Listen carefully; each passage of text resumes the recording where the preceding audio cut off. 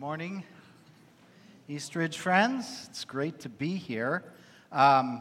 If you're visiting and you don't know who I am, do not spend any energy on that because I won't be here next week. My wife Darlene and I do have a connection to Pastor Dwayne and Sharon, though. The connection, apparently in the last service I said Darlene's related to Sharon, which that kind of covers a lot of ground, right? And Darlene said, you maybe want to say I'm her sister.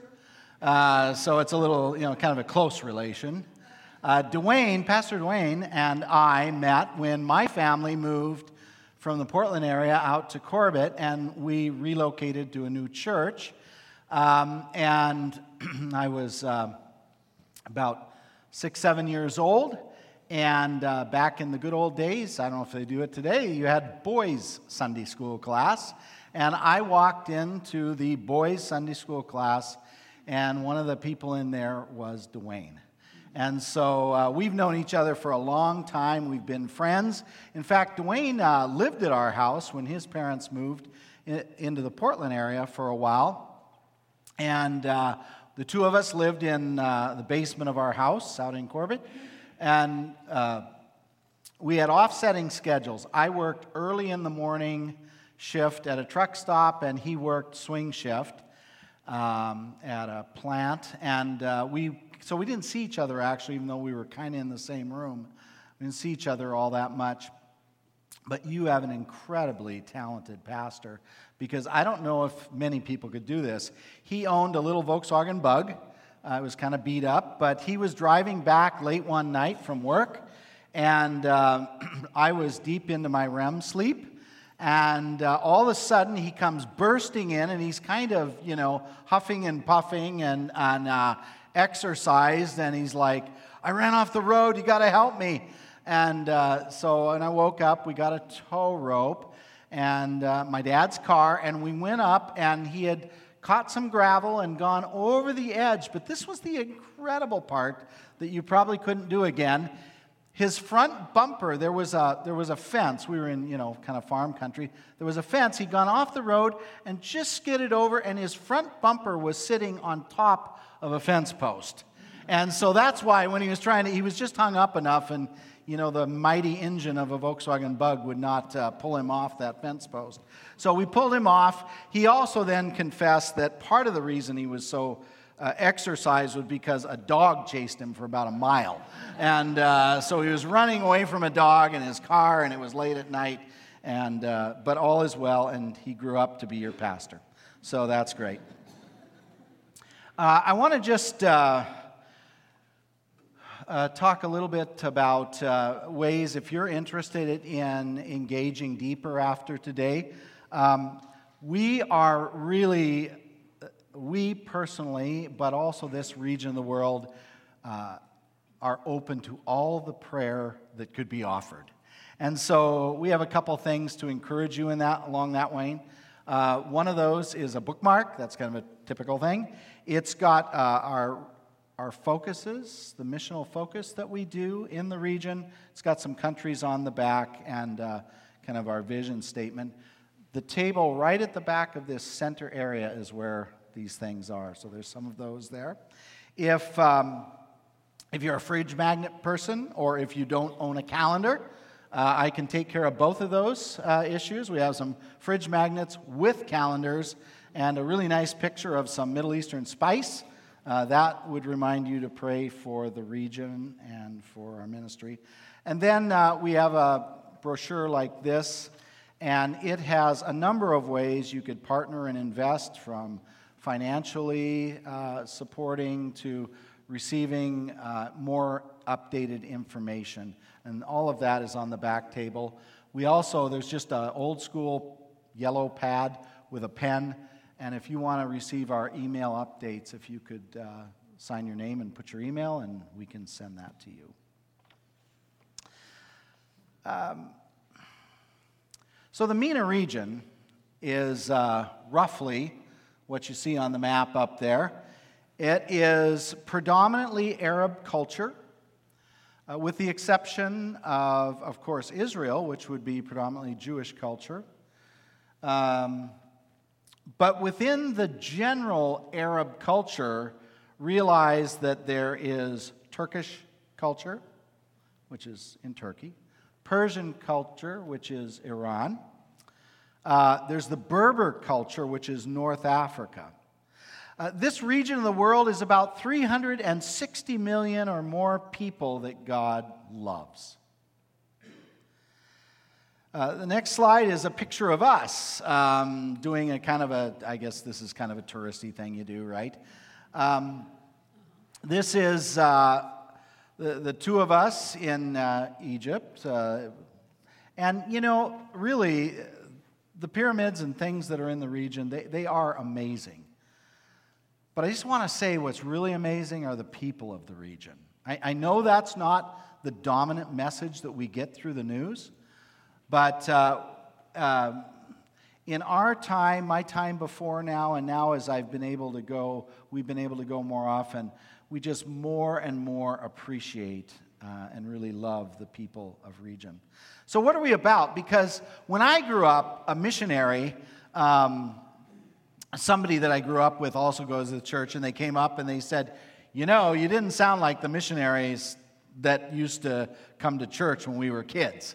And I thought about it, and I thought, well, number one, I don't have a slideshow other than this really great slide, which also Darlene said, here's the difference. I mean, you can tell the difference between Dwayne and I. I'm short. He's not. She said, if it was Sharon in that picture, absolutely the hair would not have been blowing in the wind. I don't know how she would do it, but somehow it would be a perfect picture, right? And so that would be the difference. But,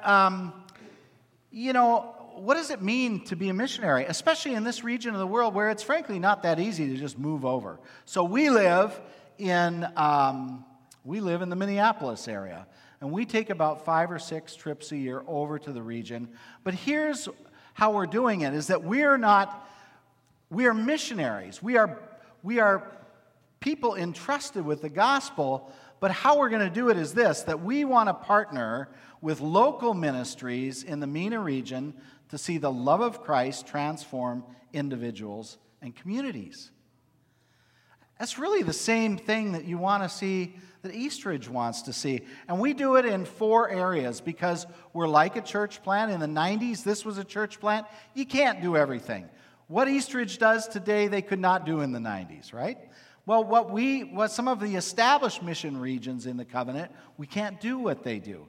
But we work in these 4 areas: religious persecution, and in particular, we want to focus on helping the suffering church.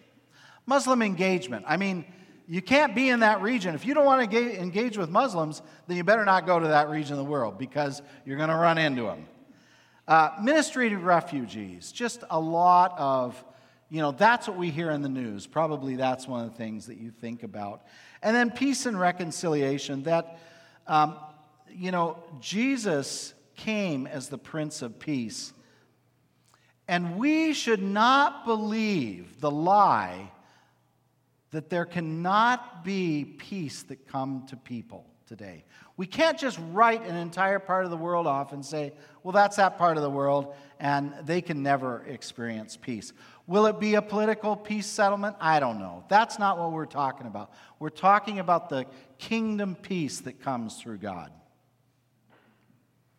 So let's take a look at Matthew 2, 1 to 12. You can follow along. If you have a Bible, you can read it old school. If you have a phone, you can read it that way. It's all God's Word. This text is one that you're going to say, he didn't seem like he got the memo that Christmas is over. Like this, what's he doing this thing for? Maybe not many of you grew up in kind of a historic church, but in the historic church, they follow kind of a church year. And most of us know about things like Easter and Advent, where we focus on the coming of the Lord. Right after, a really short period, right after Christmas is Epiphany, which just means appearing. And this is the time when we focus on the appearing of Jesus Christ and God in Jesus Christ. And last week was officially, in the Western world, Epiphany Sunday, but in the Orthodox tradition, it's yet this week. So I'm still okay as far as people that follow these things. This is still an appropriate text, and it's in the Bible, so it's appropriate. So let's listen to this together, shall we? After Jesus was born in Bethlehem in Judea, during the time of King Herod, Magi from the east came to Jerusalem and asked, "Where is the one who has been born King of the Jews? We saw his star when it rose, and we have come to worship him." When King Herod heard this, he was disturbed, and all Jerusalem with him. When he called together all the people's chief priests and the teachers of the law, he asked them where the Messiah was to be born. "In Bethlehem, in Judea," they replied, "for this is what the prophet has written. But you, Bethlehem, in the land of Judah, are by no means least among the rulers of Judah. For out of you will come a ruler who will shepherd my people Israel." Then Herod called the Magi secretly and found out from them the exact time the star had appeared. And he sent them to Bethlehem and said, "Go, make a careful search for the child. As soon as you find him, report to me, so that I too may go and worship him." And after they heard the king, they went on their way, and the star they had seen when it rose went ahead of them until it stopped over the place where the child was. And when they saw the star, they were overjoyed. And coming to the house, they saw the child and his mother Mary, and they bowed down and they worshiped him. They opened their treasures and they presented him with gifts of gold, frankincense, and myrrh. And having been warned in a dream not to go back to Herod, they returned to their country by another route. You know, I don't know what you think of when you think of this text in particular. I kind of think back in a childish way to how the text gets reduced to a song, "We Three Kings." And I think of being a kid, a young child, and back in the day, we would, you know, when we kind of got bored or when the hymn seemed kind of boring, we would sing, "We Three Kings of Orient are, tried to smoke a rubber cigar. It was loaded, it exploded, sending us to the stars." And we thought that was pretty funny and a much better addition than what was being sung in church.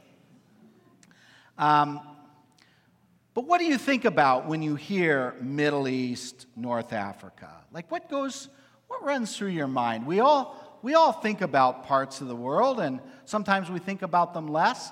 But even if you don't think about it much, there is something in the fabric of your brain and of your thinking that is a backdrop to how you approach this region. So do you think of political instability? Do you think of violence or terrorism? Do you think of the Gulf and like this just incredible extreme wealth on one hand, and then what you see with the refugees and the extreme poverty on the other? Or what about this? Do you ever think of that region in terms of amazing hospitality? Do you think about that region as not only the birthplace of Jesus, but do you think of it as the birthplace of Christianity across North Africa and through the Mediterranean region? Do you ever think of it as a place where a missional God is at work in incredible ways? This text is just kind of familiar to us, or we think it's familiar. So I just want to start by doing a little bit of exegetical work. I grew up on a farm, and when we would work on a field, you know, sometimes you just have to kind of just like work it up rough the first time. So let's do a little bit of that, and then we'll see about maybe some application. So look at some of these words that pop out of here. Well, first of all, there's Bethlehem. Bethlehem is about 6 miles or a 3-hour journey in that day away from Jerusalem. Bethlehem was kind of in the shadow of Jerusalem. It was the little city. near the big city where everything happened. But it was more than that. It was also in the shadow of a fortress, which was actually a man-made mountain called the Herodian. And so, you're in your shepherd's fields and it's all seeming serene, and then you look off and you see this large, imposing reminder of a foreign power being right next door to you. And then there's the Magi. We just kind of have them as children in bathrobes and homemade crowns, right, a lot of times. These were most likely, most scholars would say, from modern-day Iran, Persians. They were interested in the stars, and so you think, well, they're kind of like scientists, right? Well, it was science, but it was way more than that. They were astrologers. The stars were accessing how they saw their pagan religion.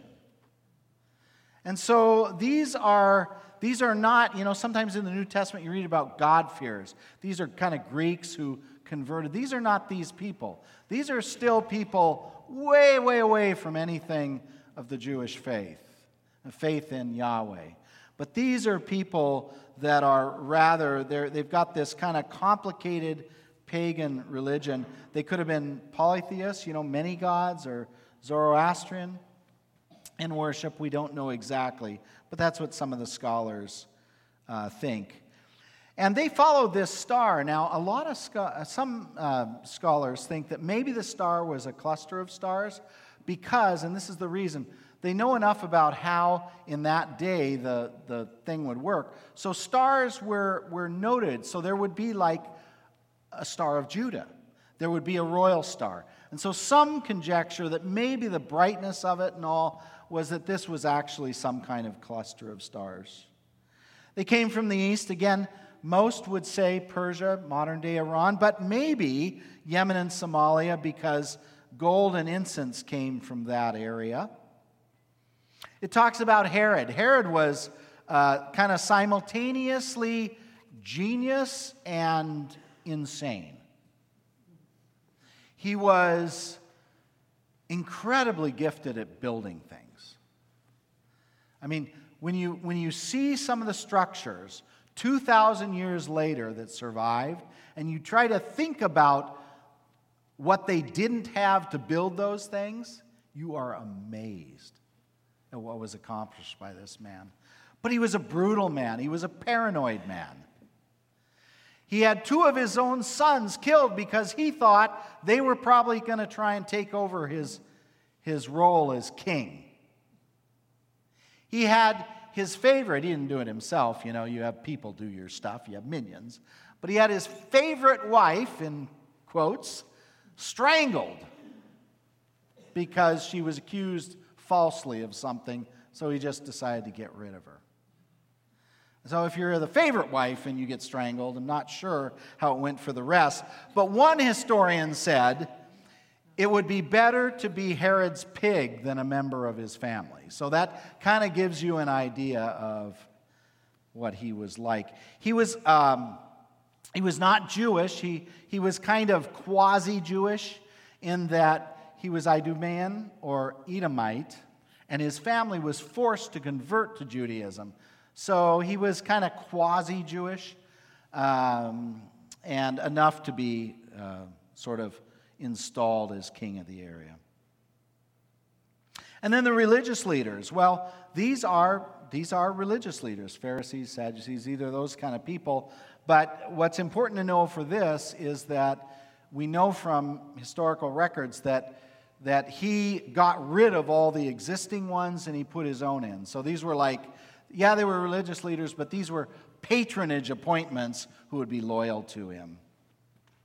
And then the text talks about Herod and all of Jerusalem was disturbed. Well, it's obvious why a paranoid person would be disturbed when somebody shows up saying, we're looking for the king of the Jews, and, he's kind of like, you didn't see the sign on the door? That's me. No, we're talking about the new guy, the new one. We're looking for him. So if you're a paranoid person, this is not really a delegation that you want coming to visit you. Well, the religious people they would be disturbed too, because it was very clear that Judaism was to have nothing to do with things like astrology. And so this whole thing, this whole coming together, this discussion about Messiah by a group of pagans, this is bad. And so that would be very disturbing to them. And then finally it talks about gold and frankincense and myrrh. This is likely a reference to Isaiah 60, which starts out, "Arise, shine, for your light has come." It talks about God's coming and the Messiah, and it says in there that gold and incense will be brought. Now, you say, oh, come on, how would people have heard that, gold and frankincense and myrrh, and how would they put that together? Well, this is maybe how, and I totally blew this in the first service, so I'm going to try this again. Okay, if you're from the Pacific Northwest, I think you know about the 12th man up in the Seattle with the Seahawks. Does that culturally kind of ring true? That, at least if you follow football at all, you've heard of this 12th man thing. All right, little cultural lesson. I've lived since 1984 in Canada. See, just to be different, the Canadians have 12 that play legally at one time on the field. So if I'm from Seattle and I'm in Canada at a Canadian Football League game and I'm like, man, you should see the 12th man in Seattle. It's amazing. A Canadian would say, well, we got 12 out there. Who's he talking about? He's talking about the quarterback, or, which of the 12 is it? You see, you have to understand the culture. Well, these people were so ingrained in the culture of the text that they would completely get these connections that Matthew was making back and forth to the Old Testament. Now, let's try to bring it to today with some implications. First of all, that we are talking about a missional God, and that God's mission does the unexpected. God's mission does the unexpected. The passage screams unexpected because it's in the Gospel of Matthew. Matthew is the Jewish gospel. Matthew should have had the shepherds. I mean, the shepherds were like other side of the tracks kind of people, but at least they were Jewish. It's completely out of sorts that Matthew would talk about these pagans coming. This is just something that is unexpected. And yet what we believe about Scripture is that it is God-breathed. And so this wasn't Matthew who got a bad group of hummus. This is actually God's idea, that he just wants to keep everybody off a little bit. Oh, you think you know what is going to come in Matthew? No, let's put this text in. I can tell you that if you had asked us 5 years ago, Darlene, Jeff, do you think you're going to be missionaries? Well, now, generically, will we be involved in the mission of God? Will we try to live that way with our neighbors? Yes. Will we be missionaries? No. Unexpected. God does that. One of our partners in the region is Bethlehem Bible College. And Bethlehem Bible College decided, which makes good sense, right? We're going to do an online course because there's a lot of closed regions. And they thought, we can take our classes electronically into countries and into areas where we could never send an instructor or set up a Bible school. And so they did this, and they've had some amazing, there are people all around the world taking Bible and theology classes in Arabic out of this BBC Online. But what amazed them, the unexpected is this, is that they got connected to an Islamic center. An Islamic center contacted them and said, we want to take your class in the Psalms. We want to hear Christian teaching on the Psalms. Never blew the faculty away. They never thought that was what God might be about.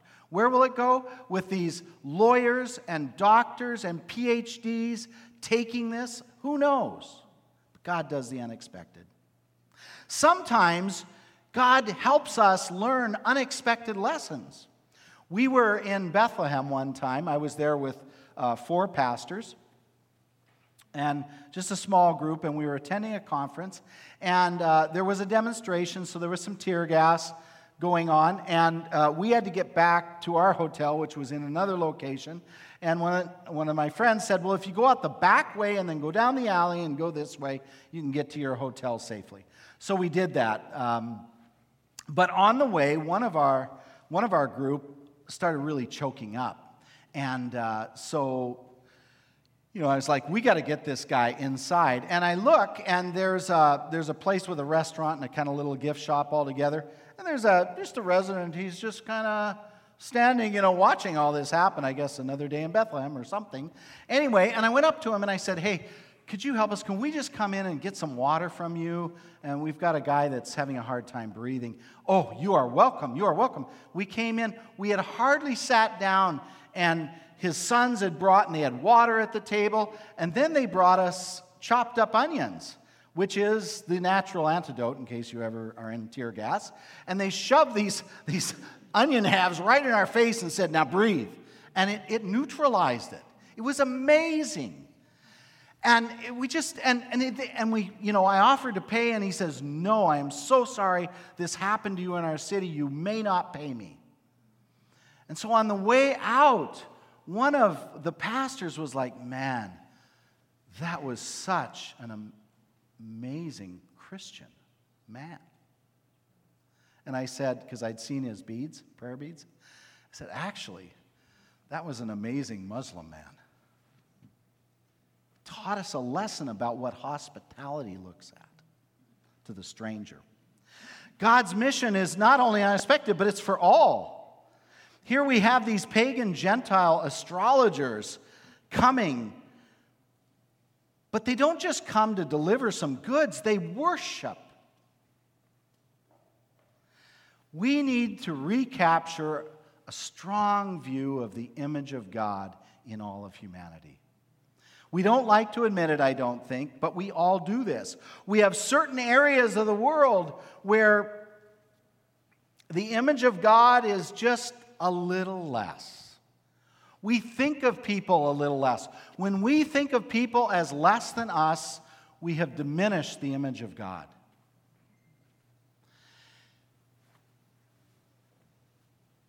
I don't know, you may be really well aware of this, or you may not, but did you know that in 2018 and projected for 2019, the world's worst humanitarian crisis is in Yemen, and it gets almost no press? I'm convinced it gets almost no press for a number of reasons. It's very complicated politically, but it's in that part of the world. We were visiting a refugee camp in Lebanon, and one of the mothers, Darlene, was talking to her and said, What do you want me to go home and tell my friends?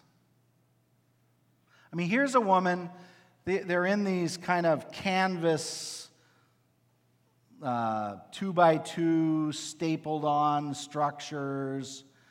They just had a terrible snow and rain, and a lot of them are flooded now. But, they got away with maybe a shelf or two of their most precious things. Pictures, a special coffee pot, those kinds of things. So they have very little. So what do you want us to say? And she said, tell your friends that we are strong for our families. And we can learn from that. That is God's image in these people. A young teenager that we met, she was at a course or a presentation on health. And she was so intent, you could just tell, she was so intent on listening and hearing. And Darlene asked, what do you want? What do you want in your future? What would you really like to see happen in your future? It was just hard because what she said was this: I hope I can learn to read. Because of when they became refugees, and then when she tried to go to school, and school's expensive, but she tried to go, but all the children were young, and it was embarrassing, and she's trying to learn to read on her phone. God's mission is for all. Can we not just feel sorry, but can we believe that these two are people that could do amazing things for God? And then finally, God's mission invites transformation. You see, it's not just like communicating some information. The Magi, they got the information. I mean, he started where they were at. He's like, okay, you like looking in the stars and, figuring stuff out? I'll give you this. They were able to figure that information out enough to get to Jerusalem. They worshiped. They were transformed. God spoke to them in a dream. They were transformed. Unfortunately, the religious establishment, who should have known, they weren't transformed. Herod, we know from later on, he wasn't transformed. The only reason he wanted to go was to do away with this threat to his kingdom. Bethlehem Bible College, which today is an amazing force for the gospel, was started when a pastor who heard this other pastor talk about this vision to have training for pastors and leaders in the region in Arabic language. And, he just said, it's fine for those of us that speak English. We get good teaching, but there wasn't good teaching in the Arabic language. And so it was a pastor's lunch or something, and he kind of gave this word, this passion word. And the next week, one of the colleagues that was there came up to him with a $20 bill, gave it to him, and said, okay, you have $20, go start your Bible school. And Bashara said, it's insane. You can't, even back in those days, you can't start a Bible school for $20. But he took it as the sign from God that he was to be transformed. And today, that $20 is a campus in Bethlehem that proclaims the gospel. We visited the Jordanian Bible Society, and the number of Christians in Jordan is very small, well under 2%. But they said the leader of the Bible Society is an incredible leader, and he said, we can't use that as an excuse. We have to be a force for good in our country that we love. We love our country of Jordan. They really love their king. Big pictures of him in the Bible Society up on the wall. We love our country. And so they came up with this. They said the image of wata, or tent peg. That's the Arabic word for tent peg. And they said a lot of Jordanians started as Bedouins. They're kind of nomadic, and they understand tents in the desert. But because of the wind, it doesn't matter how big the tent is, if it's not secured by a line to a wata that's driven into the ground, the tent falls. And so these Christians have taken this on. They've been transformed from, we're so small, we can't do anything, to, we hold the tent up. God is using us to hold the tent up. So what about us today? What about us? What is the mission that God is inviting you to today?